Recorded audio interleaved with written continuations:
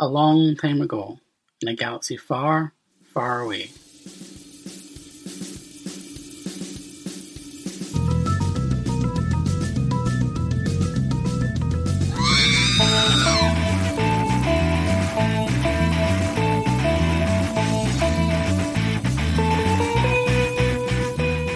Hello everyone, and welcome to another new episode of Force Ghost Coast to Coast, the Multiversity Comics Star Wars podcast. I am your host, Alice W. Castle, and for once, this might be a shock to you, I'm not joined by Brian Salvatore. I've actually roped in another member of the DC3 cast, as well as a host of the Multiversity Manga Club podcast, Zach Wilkerson, because we're going to be talking about the recently wrapped up Star Wars Rebels finale, which aired on Monday.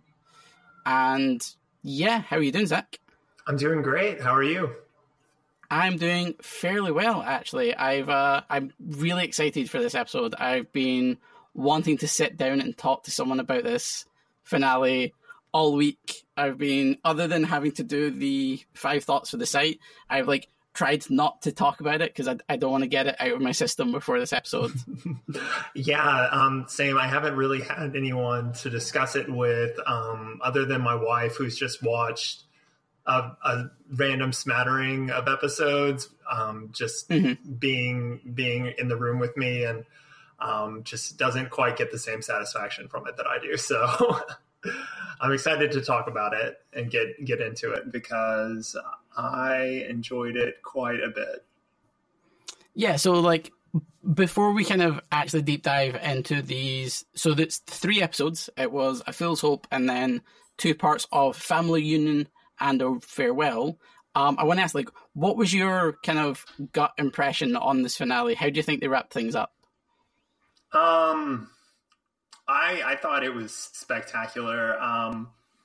We might get into this a little bit more, but I was not really expecting for this season to pan out the way it did, kind of zooming in with this very small scope conflict. I was expecting something, a little grander, perhaps tying into Rogue One or one of the major battles of the original trilogy or something. I really didn't know how this season was going to play out. And so when it became clear that they were moving back to Lothal again, I was surprised, but in the end, I think it worked perfectly for what the show was about and what it kind of set out to do. Mm-hmm. Yeah, it's something that I found as well was, the season opened with the big Mandalorian 2-parter, which really did kind of tie into the wider conflict of the galaxy, and then almost immediately shifted back to just focus on Lothal for most of the rest of the season, with only kind of a couple of smatterings of other stuff going on, which was a marked departure from season 3, which, other than a couple of episodes, I think was almost entirely divorced from what was happening on Lothal. Am I remembering that correctly? Mm-hmm. Yeah, I think you're right. Yeah. The majority of season 3 took place on Chopper Base with kind of expeditions to other planets and stuff like that, but this felt much more focused, tying into the culmination here in these episodes on Lothal, which I'm kind of glad they did, because it actually for once made me care about their rebellion on Lothal, and kind of feeling because for most of season 2 and season 3, every time they kind of pushed back towards Lothal, I was like, I don't care about this, go back to the Rebel Alliance stuff. But the more they kind of pushed towards this finale, I actually realized why this planet was so important to these characters, which I really appreciated. Yeah, I definitely agree with that. And it was very interesting how, very early on in the season when they moved back toward Lothal, how kind of streamlined the story became. I think prior to the season starting, Dave Filoni had mentioned in an interview that this season was going to be one of the most serialized of the series to date, and it very much was. Those last, I guess probably 10 or so episodes really flowed kind of one to the other directly, which was really, really nice to see in a Star Wars TV show like that. Mm-hmm. Especially with the structure of having basically a series of two-parters. It's something that kept coming up on my reviews of, especially this last half of the season, but the entirety of season 4, is structuring it so that they're telling one story over 2 episodes, gave them what felt like a lot more time to kind of flesh out the stories they were telling each episode, and as you said, kind of let those stories flow into and lift up the stories that they were telling after that. Because, well, like, since Rebel Assault through to this finale, they're all linked together, and you can see the kind of dominoes at the end of one two-parter knocking into the other, which was just magnificent. Mm-hmm. Yeah, it really was. And especially, you know, kind of like you mentioned, once you get into the back half of the season, just how strong the episodes are and how much is happening in each episode. It was kind of overwhelming at times with just how much happened. Yeah, because the one thing that I felt about Rebels kind of prior to this season is that I know it's almost become like an in-joke, especially if you watch Rebels Recon, to make fun of people who complain about filler. But there did feel like there was a lot of filler episodes. There was a lot of episodes where you kind of got to the end of it and you kind of felt like, what was actually happening in this episode, other than, you know, Ezra learning that maybe he shouldn't trust, you know, Hondo for the 5th time. But they condensed so much into this season that it felt almost like a completely different show at times. Like, it felt like it like leveled up in storytelling qualities so much this season. Sorry. No, yeah, I agree, definitely.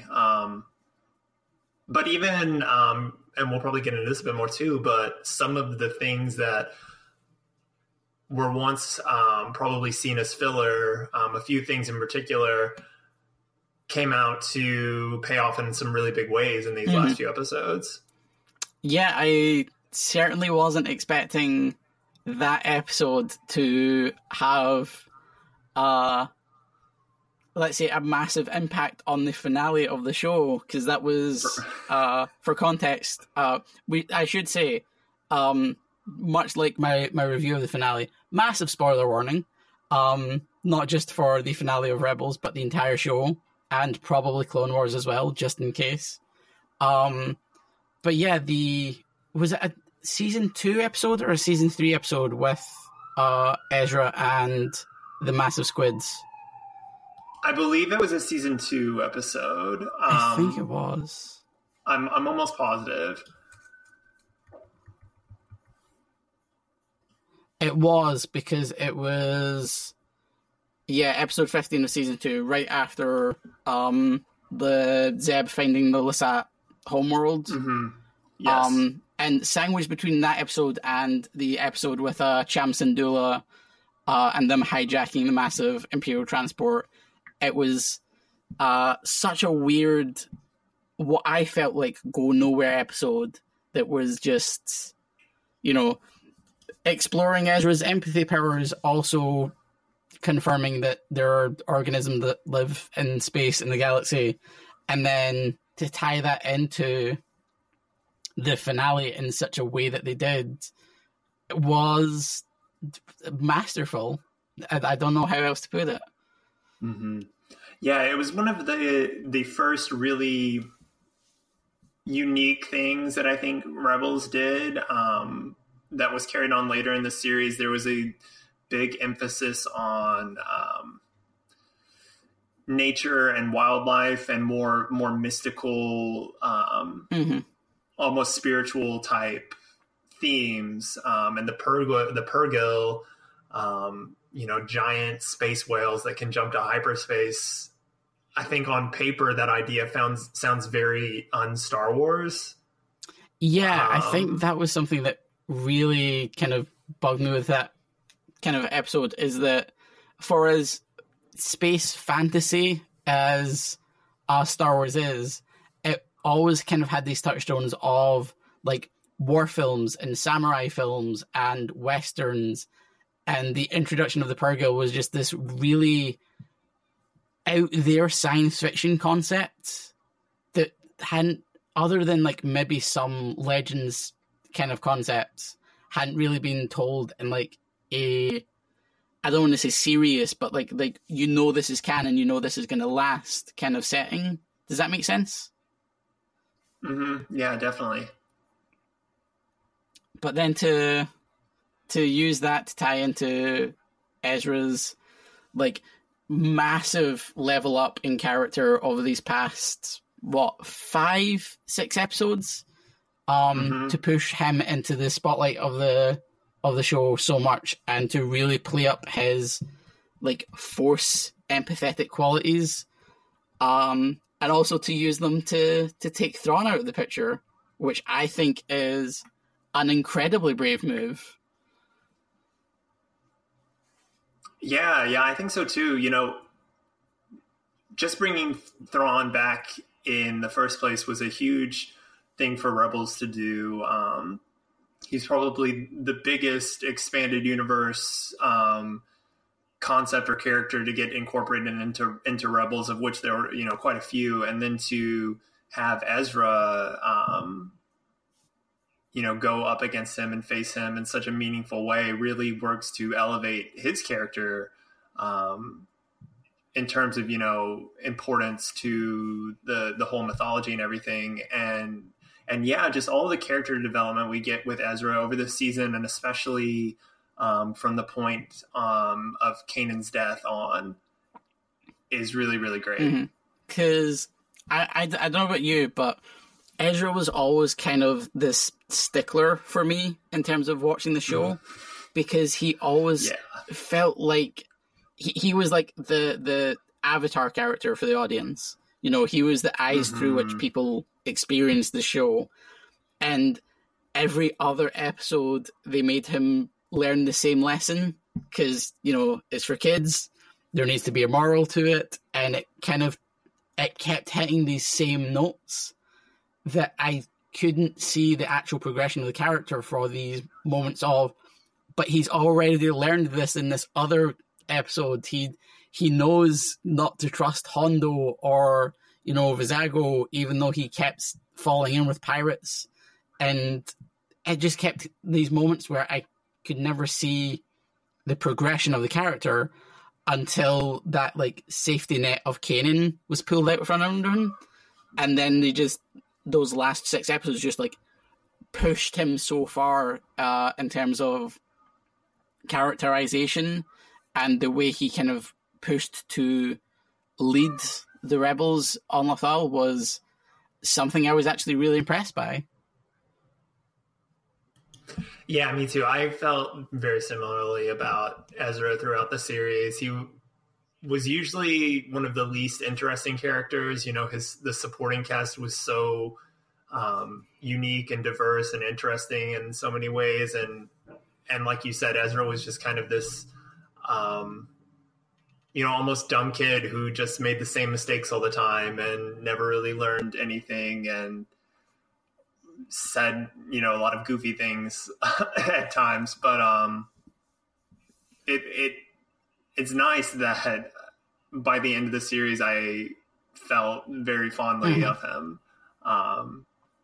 and hope to see more of the character later. Yeah, I never thought I would cry for Ezra Bridger, but his you know, because another reason I kind of, and I think I've seen a couple people talk about this, I kind of held Ezra's existence against the character almost, was I couldn't see a way for him to exist throughout the timeline of the original trilogy without feeling like it's undercutting Luke's importance as, you know, the Chosen One, the Last Jedi, that whole thing. If Ezra is just kind of in the background being the same character, you know, an orphan farm boy with a wayward master who learns the ways of the Force as part of a rebellion, but kind of does it in an unorthodox way. I was like, how do you get this character to the point where he's not just growing up to be the same template character that Luke ended up being by Return of the Jedi? And like I said, the way they kind of pushed it towards his empathetic qualities, and then bringing him to this moment of sacrifice that gives him a kind of bullet point in history where you know this is an important moment because it's the moment that, you know, it's a massive victory for the rebellion, but also takes a key Imperial player out of the kind of grand conflict, as well as kind of being a character that we grew to like, sacrificing themselves for the greater good, was, you know, the most Dave Filoni thing I've ever seen in my entire life. Yeah, you know, circling back around to Ezra's place among the, like, during the events of the original trilogy, I thought that the way that that Filoni and company were able to circumvent that and take him off the board for that, you know, 4 to 5 year time period was brilliant and so well done. But also, you know, talking about comparisons to Luke, it's really interesting how many shades of Return of the Jedi are in the finale, with Ezra facing the Emperor and having his own temptation. That was something I did love. It was very Return of the Jedi, but there was also so many moments that felt very Last Jedi to me.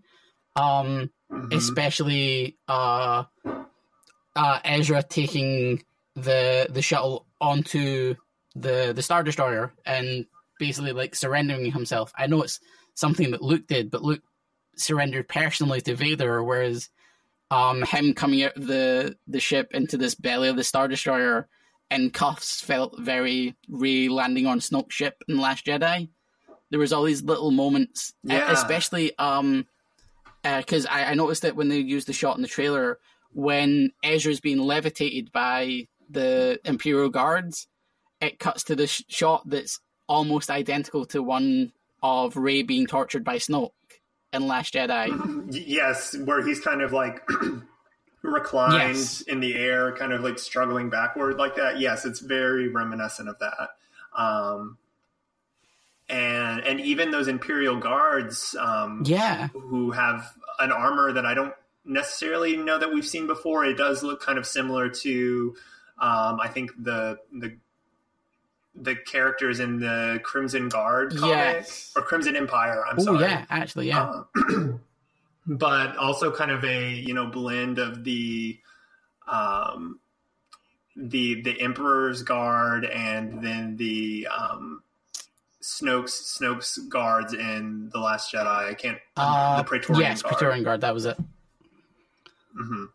Kind of a unique blend there. So yeah, a lot of interesting visual callbacks to other films. Yeah, it's really interesting to see how these kind of properties feed into one another. I know we saw it with Rebels and Rogue One, as they ended up being kind of in production simultaneously, but with this and The Last Jedi, because they can't like interact the same way because they're entirely different parts of the timeline, you see those kind of intermingling of references and kind of calling back to one another, which is something I love about this era of Star Wars.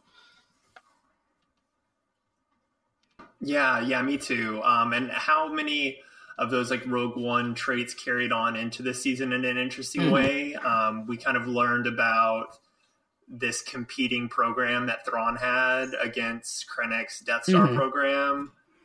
I did love the fact that I know Krennic's idea of the Death Star was meant to be this massive, unwieldy kind of space station that even other Imperials were like, I don't know how this could work. Even though it's like originally Palpatine's idea, I don't know how this massive construction's work. And Thrawn goes like, what if we made like a really good TIE fighter though? That'll win us the war. Yeah, it is like the almost exact opposite philosophy of, you know, of like war and weapon crafting or whatever. It was, but I loved that. It was like such good world building, I think, just fleshing out the Empire. And I did love as this kind of multifaceted threat. Yeah, I love the way it also kind of addressed the question of why Thrawn wasn't kind of a part of the Empire during the original trilogy, or why it wasn't someone that kind of would have cropped up during that time. Because, who knows where he is at this point. And B, because the idea of the Death Star project wasn't ever something he was interested in. He was, it was characterization that goes back to Heir to the Empire. He's a Navy man. Like, he is tactical and flexible in a way that having this massed armada of Star Destroyers makes sense for him, as opposed to, like, let's build this one really big gun and float it over to a planet and shoot it, and then float over to another planet and shoot it, which is very Palpatine. Yes. Yeah. Another thing, kind of along the same line, I loved how it was presented that essentially kind of like the defeat on the Lothal coupled with the defeat on Scarif were really the kind of chain reaction that allowed for the Battle of Yavin, and eventually, it was kind of the initial cracks in the Empire that allowed the original trilogy to happen. It was kind of the domino effect of, with the defeat on Scarif, you get them losing the Death Star plans and all those kind of dominoes falling into the Battle of Yavin. But Lothal is the first kind of planet that we see them liberate and hold, which is another neat thing that I found. Like, I didn't know how they'd wrap up all of these loose ends or all of these stories going into the original trilogy, because when I didn't know how long Rebels was going for, I kept wondering, like, how are these characters going to interact with the original trilogy story without feeling like they're kind of tipping the balance in a certain way? And the idea that they liberate this planet that they'd been working at for years and then defended it and then had it as a home. The idea that, like, that's why, Hera only had fits and bursts fighting with the rebels, why, Sabine and Zeb and all these other characters kind of, like, kept to their own corner, was something I found genius. Yeah, same. And kind of like you mentioned, I always wondered, back when we didn't really know the trajectory of the show, if it would eventually intersect with the original trilogy. And I love how it kind of subverted my expectation by essentially just skipping over the entire thing by the end. When we get to the epilogue, we pick up in the aftermath of the Battle of Endor. No, keep going. Oh, that's pretty much all I had to say. Just, and we get this really great epilogue that positions us for potentially more stories with these characters. If it really does. I don't want to quite get into that just yet. I think we'll wait until we have our break before we kind of delve into the epilogue and what that could mean for us. One of the things I do want to mention, though, we've talked a lot about the kind of story beats and kind of the construction of the finale so far. One thing I want to really praise is how much effort they clearly put into making these 3 episodes 3 of the best episodes we've seen of Rebels. The quality of the animation in these 3 episodes is, I think, bar none, the best we've seen of the show so far. Yeah, I think so. I think I was watching the Rebels Recon for these episodes, and the animators were talking about how they had more characters on screen than they had ever had before, which gave the episode a very full and, almost approaching of cinematic live action quality, with just how alive and how real it felt. Especially, I think you really noticed it in the battle at the base where they're kind of tricking the governor. Yes, I'm forgetting her name. Price, the battle that's in the Fool's Hope episode. Yes, in Fool's Hope, with how many stormtroopers there are running around, and just how much is happening on screen, and then again in the finale when they're in the dome, it's just so impressive how full scale they went. Because I think the moment I noticed it, and maybe it's just because having to watch the show in the UK, I don't always get the best quality. I should say, not to give away how I actually watch the show. But the animation on Price's facial expressions in her first scene where she gets the hologram from I don't remember his name, Clancy Brown's character, the former governor. Ryder, yes. Ryder Azadi? Yes. I think so. That sounds right. And I was sitting there going, like, her facial expressions, like, feel so much more well animated in that scene. And it was, again, this feeling that came back to me, like, it feels like they've put a lot of effort and a lot of money into these kind of 3 episodes just to make them feel so much grander than, because the one thing about Rebels is that even at its best moments, it didn't have the same kind of production pipeline as Clone Wars, where, you know, George Lucas was reportedly kicking in his own money every episode to kind of boost what they could do animation-wise, which is why that show looks amazing. You know, some of the season 3 stuff still holds up as, like, cinematic quality animation and, you know, a Cartoon Network show. And Rebels never really had that. They had to really cut down on what they could do on screen. And some episodes that became particularly noticeable. But these 3 episodes were stunning in places.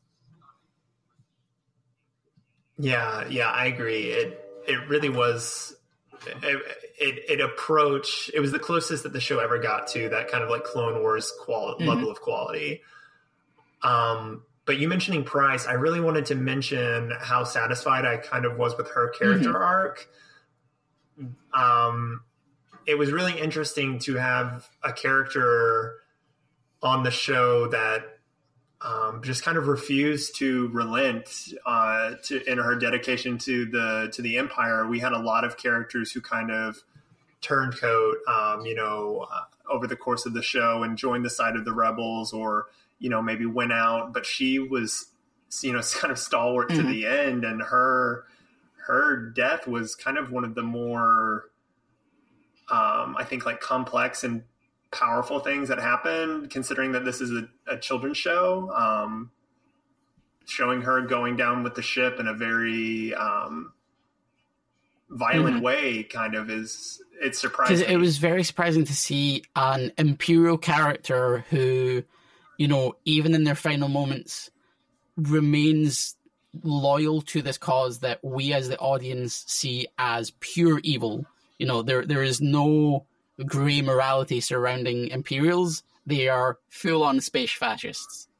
And to see a character kind of remain loyal to that and sacrifice themselves for that cause without a hint of, remorse or kind of switching sides like we saw with Callus, or, I kind of, like, there wasn't any kind of mustache-twirling villainy to Price, She wasn't Vader, no. She wasn't Palpatine, she wasn't, like, laughing maniacally as she went down. It was a very stoic end to her character, which is, like you said, very complex for a kids show, which is, what ostensibly Rebels is, and very, very intriguing for a villain of her scale, even though, like, we didn't actually get to see a lot of her throughout the show. What we did see made her, I think, one of the more interesting characters we've seen since, Disney's new canon. Mm-hmm. Yeah, because, essentially she's kind of like the mid-level management there, she's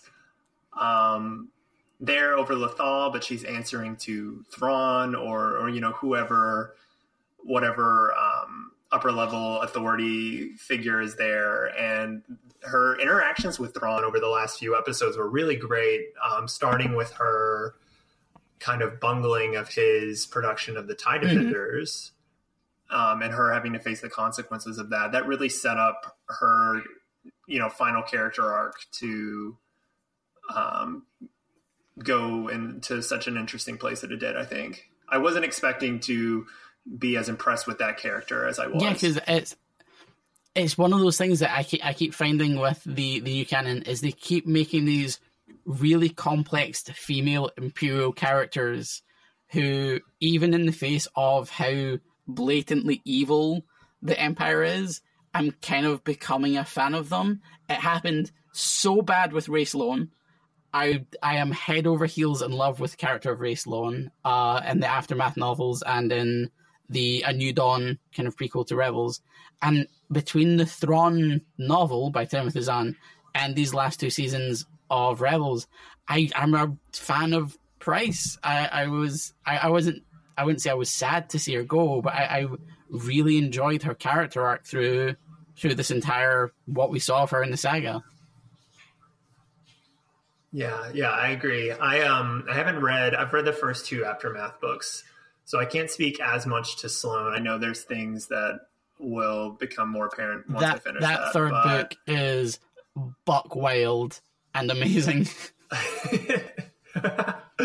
Awesome. I'm glad I have something to look forward to there. Cool. So I think what we're going to do is we're going to take a quick break, and we will return to talk about the epilogue and what that means for Rebels and the Ghost Crew's future after this message. Hello, podcast listeners. We're the hosts of the DC3 Cast. I'm Zach. I'm Vince. And I'm Brian. Each week, we discuss most of the new releases from DC Comics, focusing mainly on Rebirth, Wildstorm, and Young Animal. We also look at the news of the week, discuss the film and television adaptations of DC material, and dig into industry rumors. We've also had a number of DC creators on our show, like Scott Snyder, Jim Lee, Christopher Priest, Steve Orlando, and Joshua Williamson. So, if you like Borat jokes, my wife, bad Dan DiDio impressions, this is bad, what the and an in-depth look at DC each week, join us every Wednesday morning at multiversitycomics.com, Apple Podcasts, or your podcatcher of choice. Come get Jurgens with us. And we're back. Yes, like we said just before that messages, we're going to be talking about the epilogue to these 3 series, or these 3 episodes, I should say, the finale of Star Wars Rebels. I was very impressed in how much they were able to wrap up in 2-3 minutes of screen time. Mm-hmm. There was a lot going on here. Yeah. There was. One of my things with Rebels is I'm always, when I would watch the show, and especially in episodes that I knew are important, I would be watching the clock thinking, okay, how are they going to wrap this up in a satisfying way? And I was continually impressed with the show's ability to do incredibly exciting and impressive things in the final 2 to 3 minutes of an episode. Yeah, because they've never really had a lot of time to work with. 20-something minutes an episode is not a lot of time, especially when, I think the one that I always came back to was the Ghosts of Geonosis 2-parter, where they brought in Saw Gerrera, and was that season 2 or season 3? Season 3. Season 3, yeah. And I was like, how are they going to tie this into Rogue One? How are they going to tie this into the production of the Death Star and the destruction of Geonosis and the Pestilence stuff? And at a certain point, they just kind of went, well, we can't tie into everything. We're just going to bring in Saw Gerrera. And I kind of, there was this feeling of deflation almost that, you kind of have these massive expectations of what they can cover. But at the end of the day, it's a 20-minute kids show that can't always have these massive ties to the universe outside of the story it's telling in the moment. But this was actually a really good kind of, not just summation of the lives of these characters that we've seen over 4 seasons, but a potential kind of jumping off point for more stories to be told.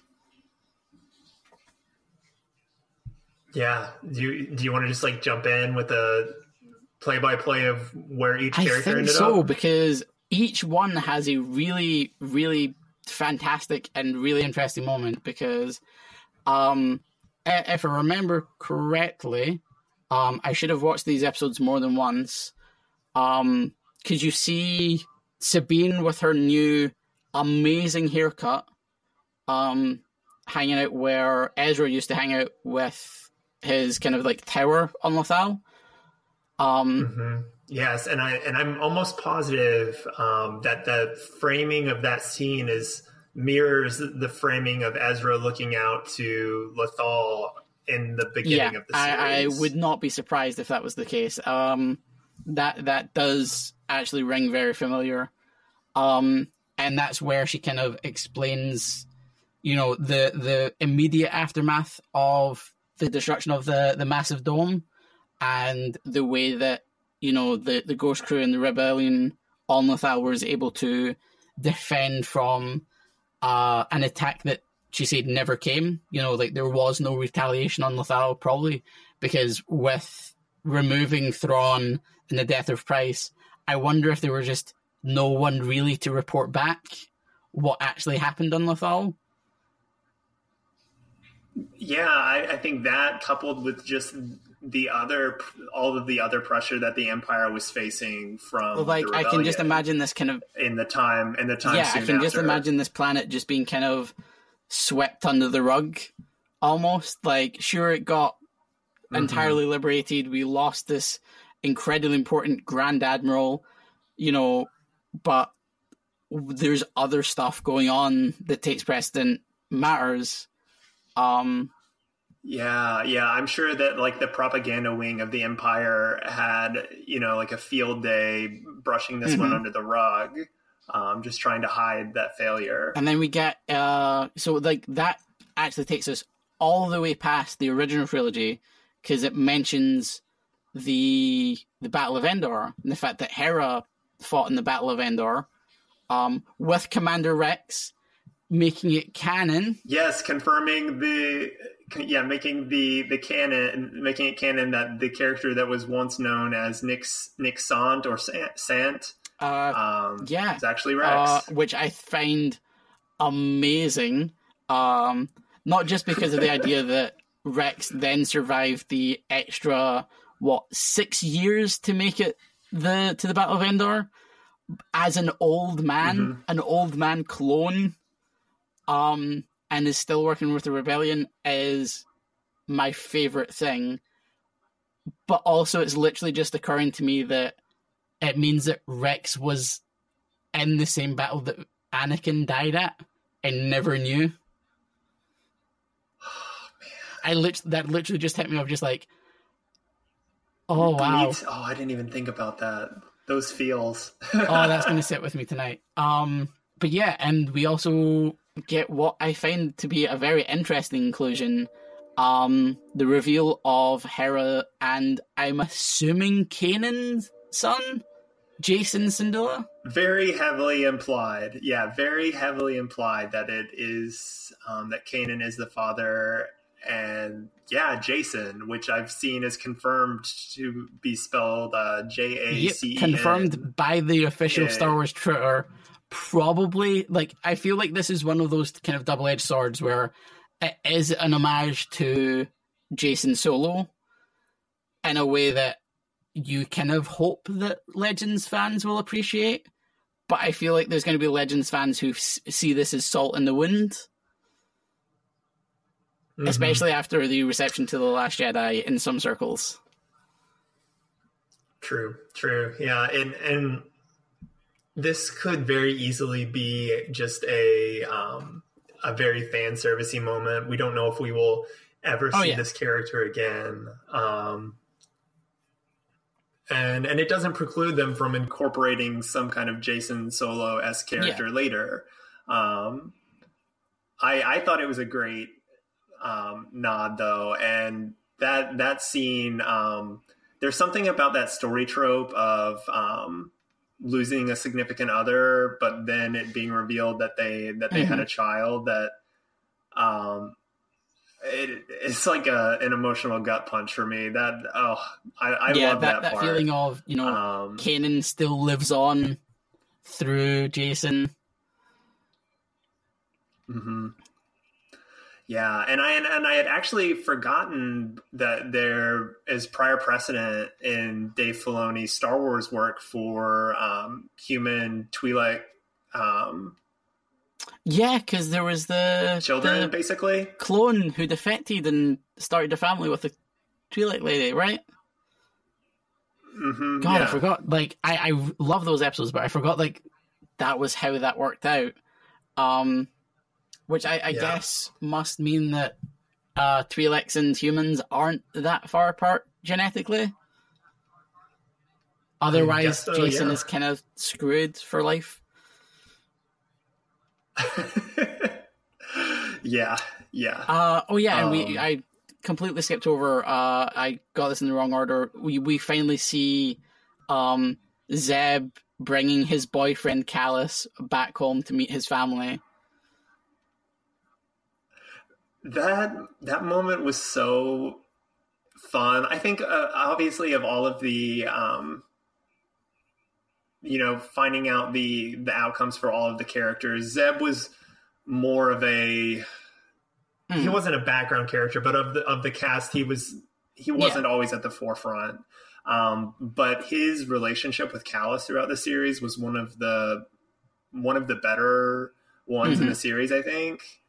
And the whole Kallus redemption arc was great. And then for him to have that moment of like pure redemption where he found that he didn't cause the genocide of an entire species. I love really that. Good. And because they spent a long time teasing the death of Zeb. Like, that entire generator room scene felt constructed to have me, I don't know about anyone else, on edge for the entire thing. Kind of like there was like 8 different moments where I kept expecting this to be where Zeb bites it. Because after Kanan's death, I was kind of expecting anyone to be able to die in this finale, which, like, other than R.I.P. Gregor, not many actual characters, well, Price as well, actually, like, on screen died in this finale, which I was very surprised by. Yeah, it was kind of the inverse Rogue One, where there was an everyone actual dies. happy ending. Yeah. But yeah, we see Hera and Jacen in the confirmation that her and Rex fought at the Battle of Endor. Zeb and Kallus visiting Lyrasan, and then the most important moment in all of Rebels, my angel, literal Force angel, Ahsoka Tano, in her white priest robe and scepter, looking like I don't actually know what. Like, she just stepped out of a Renaissance. She's a wizard. She's a wizard. Almost literally Ahsoka the White. It's, oh my god. So I spent, what was the time gap between the end of season 2 and A World Between Worlds? What, 2 years? Like in universe, our time. I think 2 years. Yeah. Oh, our real time. The time that I lived through without my, other than Luke Skywalker, Ahsoka Tano is my favorite, hands down, Star Wars character. And having her fate be in limbo for so long physically hurt me. It was like an active debuff. But it was also just one of the best things that I think Dave Filoni did, because he played it up so well with all of the teasing and the Ahsoka Lives t-shirt. So I watched that entire live stream all weekend, and the moment I realized where he changed shirt into the one with the exclamation mark, only to change back once people saw it, he is the master troll.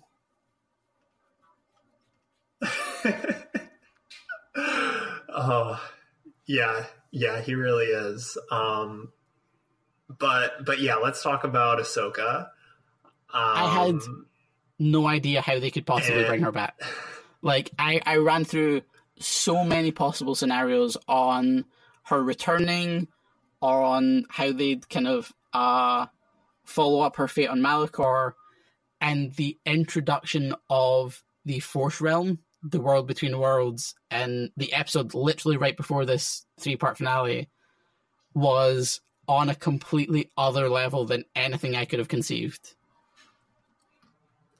Literally no one could have predicted that Ahsoka would come back into the show by having herself yanked out of time from the moment she fought Vader. Because that was a moment where all of the individual pieces fell into place so slowly in my mind, where, because I knew from the off, as soon as they showed the mural of the Mortis gods, of the ones, the Force beings from Mortis, that Dave Filoni had some bullshit going on, because of course he did. I knew from that, but from the entrance to what became the World Between Worlds, to Ezra finding, to the way they brought in the different voices from throughout the saga, up to even Kylo Ren and Rey, was good. Unbelievably good. And the moment where I realized that he was looking at Ahsoka and Vader's fight, I was like, oh god, here it is. This is when you see her die. And I wasn't ready for that. I was going to be like Last Jedi, crying in the cinema, just openly weeping over the credits again. And I was like, I'm not ready to watch this. And the moment where he reached through, I think I almost threw my laptop across the room. It was a moment I wasn't ready for, to accept that she actually came back. And then just the way she returned in the end of this episode with Sabine. Oh my god, it was so good. Who also had a just fantastic arc. Honestly, over the series. One of the best. Yes, one of the best. Yeah, especially in season 3. The development that she got in season 3, and then with the kind of conclusion of the Mandalore arc early in season 4, and then her relationship with Ezra towards the end of the season, just so good. And the idea of now her and Ahsoka, two of the best characters, I would say the two best Dave Filoni additions to 100%. To the Star Wars universe, going off to look for and this is where we say that this finale, for as much as it closes one story on the rebellion on Lothal, leaves so much open to be continued in new forms, that these final shots of funny story, the moment where Sabine picks up Ezra's lightsaber after his disappearance and uses it to slash open the glass for them to escape, I sent a message to my girlfriend who was watching at the same time as me, oh my god, Jedi Sabine, please. I was like, I'm ready for this. She doesn't have the Darksaber anymore. Let her train to be a Jedi or something. Not realizing that what was going to happen 5 minutes later was she was going to team up with Ahsoka Tano to look for Ezra. I was like, please, for the love of God, give me the Jedi Ahsoka and Sabine at the show. Please give it to me. I'm so ready. Yeah, because as much as Sabine and Ezra as close as they were in these episodes, it was never a strictly romantic thing. And I think even Filoni, which I really appreciated in the Rebels Recon, that he really just wanted to, just to have them be friends. And I only said lesbian because I was thinking about Sabine's haircut. Yeah, which is, oh my god, it's the best it's ever been.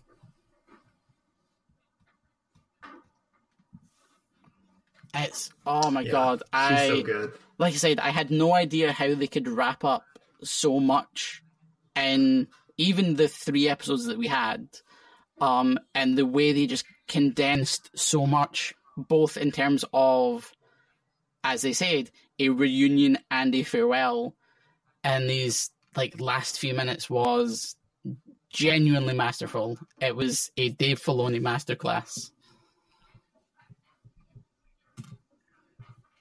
Yeah, I agree.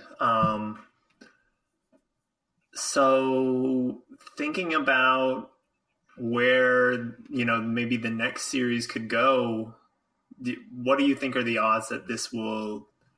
What are the odds you think that Filoni will? Pick I this really up again? hope so. I don't know. I couldn't put like a firm kind of sense on odds, other than just pure hope. I know, because one of the things that Filoni talked about before, or like in terms of like how Rebels came about as a show, was that after the cancellation of Clone Wars, he knew he couldn't let his animation team kind of just disperse into the winds. Like he'd found such a good team around himself to work with that he wanted to keep going. He wanted to make something new, and Rebels was birthed out of that. And he's talked about ending Rebels on their own terms, not going so far as to court cancellation by Disney or powers that be, but to end that portion of the story on their own terms. I have to think that, which they definitely did, and which they definitely did. All credit to them for coming up with a finale like this. I can't see him letting this team go after all of this. After bringing in Rebels to keep them together, and then ending this part of the story on their own terms, I can't see them dispersing after this. I hope there's got to be something in the pipeline. Yeah, I would think so. Thinking about, again, kind of the underlying factors that led to Rebels being what it was, a desire to distance from the prequels, to highlight the original trilogy, because that's what Disney cared about at the time. That's what they thought that the fans would care most about. But now, obviously, we're, deep in the middle of the sequel trilogy, and everyone is looking towards the the post Return of the Jedi era. I just think it makes so much sense for Filoni to do some kind of interesting blend, either with all new characters, or his own characters, his existing characters, or original trilogy characters, some kind of blend that builds on Clone Wars and Rebels. Yeah, because one of the things that he's talked about interesting way, and Rebels Recon a lot, is because he learned so much from working with George Lucas, obviously, on Clone Wars, because Lucas was an executive producer and kind of like a hands-on mentor to him, that he wants to stick around Lucasfilm as much as he can to kind of pass that on to another generation of storytellers. So I have to imagine he's ready to kind of... I would love to see him be the guy to spearhead stories in the post Return of the... Well, we already have Aftermath, but in terms of non-novel stories in the post Return of the Jedi era, that like kind of interim gap between Return of the Jedi and The Force Awakens, I would love to see that.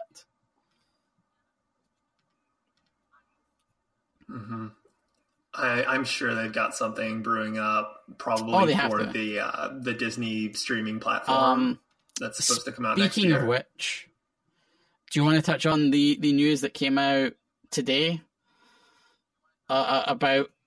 Yeah, so that we know that there's a live action series that's planned for Disney's streaming service, whatever form that's going to take. And to date, the day we're recording this, it was just announced that Jon Favreau will be the executive producer and head writer on that series. How do you feel about this?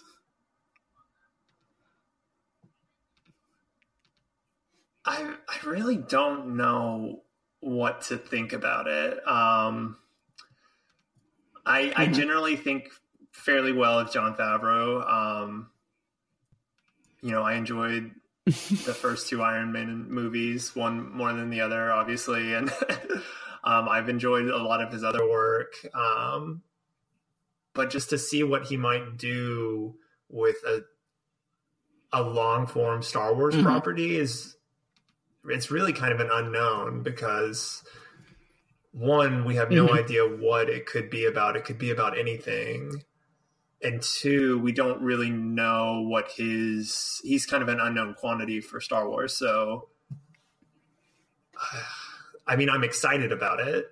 I'm excited that there's going to be a live action. I think I'm TV in the show, same but place. outside of that, I really don't know. Obviously, I would love to see a live action Star Wars series. And it's something that I've been hoping for since Marvel and Netflix announced their partnership.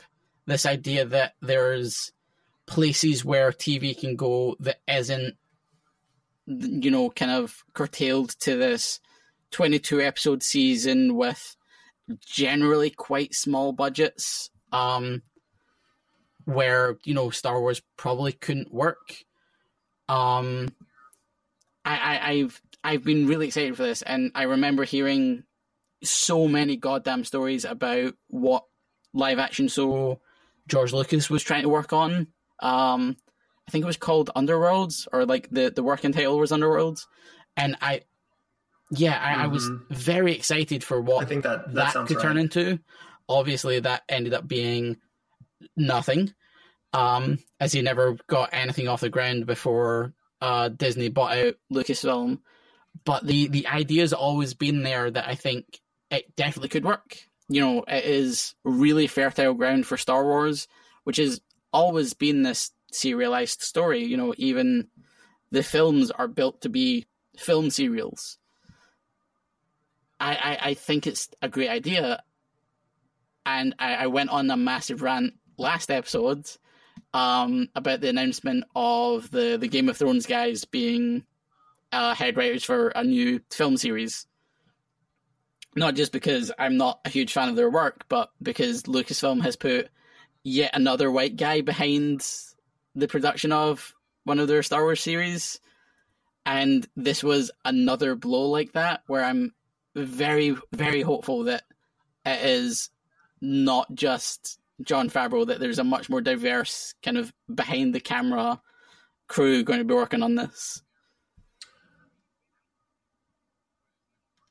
Right. And, maybe I wonder, obviously there's no way of knowing, but there was the rumblings a few weeks ago of Kathleen Kennedy meeting with one of the directors from The Handmaid's Tale adaptation.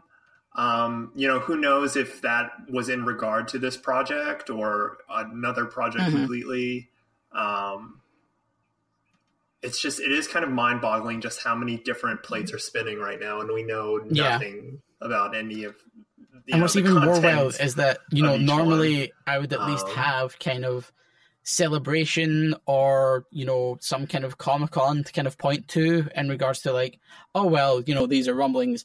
They're probably looking to announce something at X, but there's no Star Wars Celebration this year. They were straight up skipping this year. I don't know what the Star Wars year looks like after Solo comes out, and that's very weird.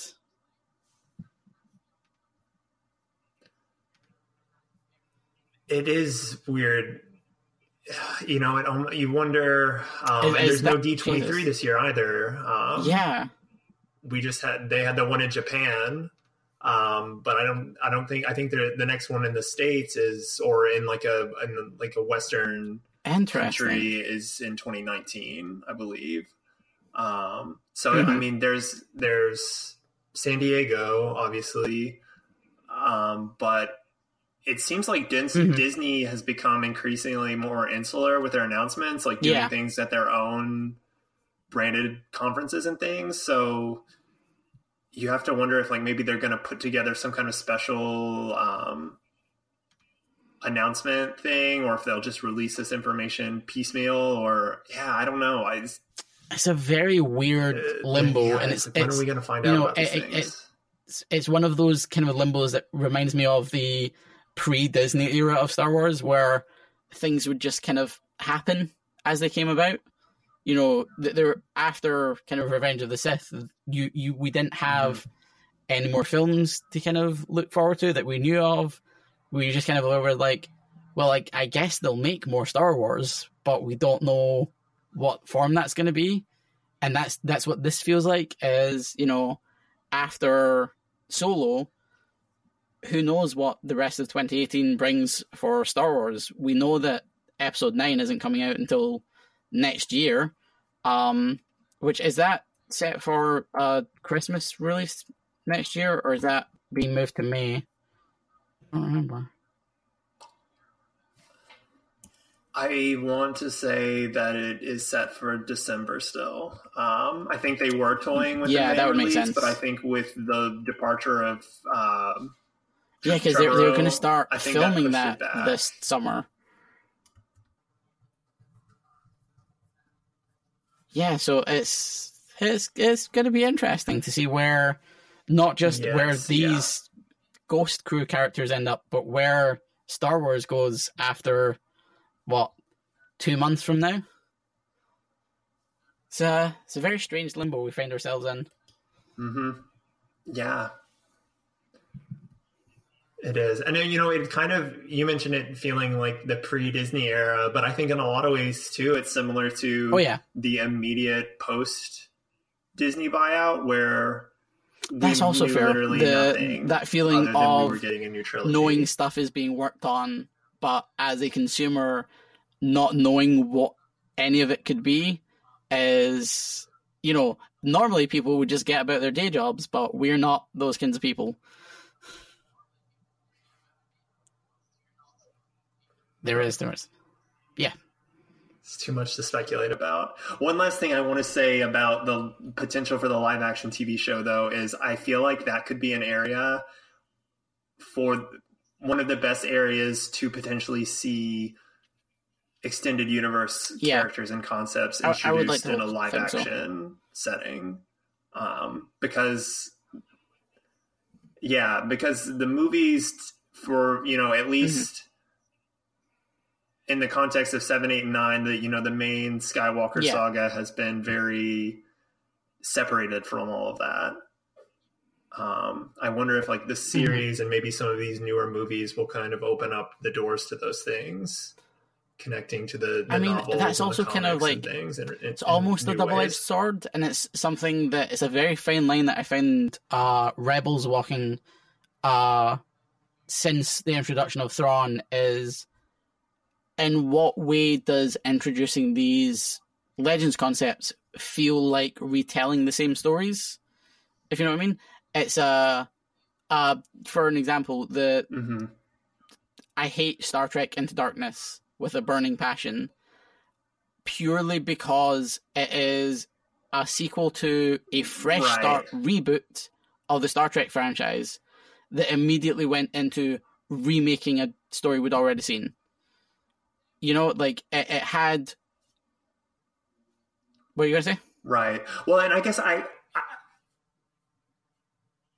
guess I was less referring to like bringing in Legends concepts to like potentially seeing like a live action Rey Sloane or something like that, like things that are being developed, or like seeing Dr. Aphra show up or something like that. These characters that exist on the periphery, and bringing them to kind of the forefront mainstream consciousness.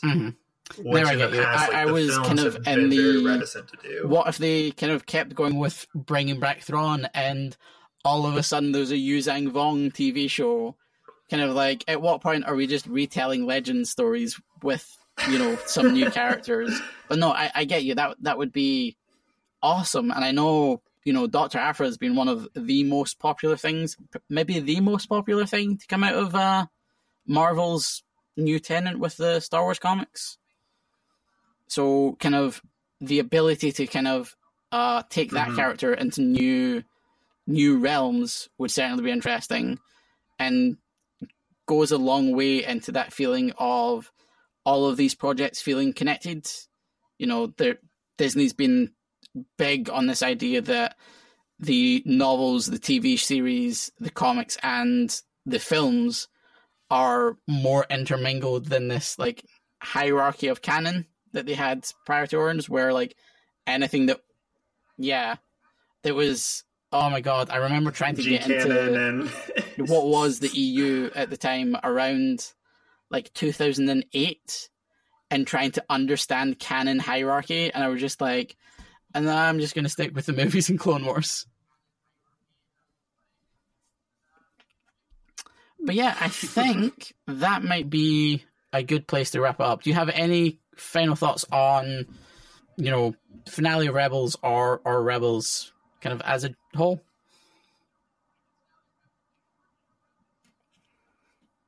I guess just to kind of like close things off, I am just very impressed that the Rebels finale felt as important and like emotionally satisfying to me as either Force Awakens or The Last Jedi have, which kind of blew my mind. So hats off to those guys. It's something that I mentioned in my 5 thoughts on the finale, but Rebels was a show I kind of had a tenuous relationship with at first, especially after how huge a fan I was of Clone Wars by the time it came to a finish. Rebels felt like a massive gear change for me, and it was one that took me like at least until kind of most of the way into season 2. Actually, pretty much just the start of season 2 when they brought back Ahsoka, to really kind of get what the show was giving out. But seeing how much it's grown and evolved since its first season has been amazing, and I would definitely say that this is one of the kind of definitive outputs of the new canon era. Like, this is as much an entrenched part of the Star Wars lore as any of the films or Clone Wars or novels, what have you. Like, Rebels is key to Star Wars at this point.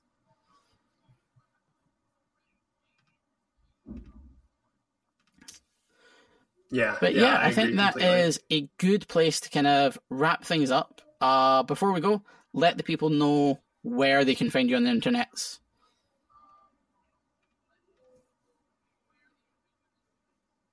Yeah, so I'm on Twitter. I'm at SirFox89. I don't tweet a ton, but I'm always good for some DC3 jokes and jabs, or obviously I am related on to Star Twitter Wars. at Alice W. Castle, and you can kind of variantly find me on Multiversity and just kind of roaming the internet where I see fit.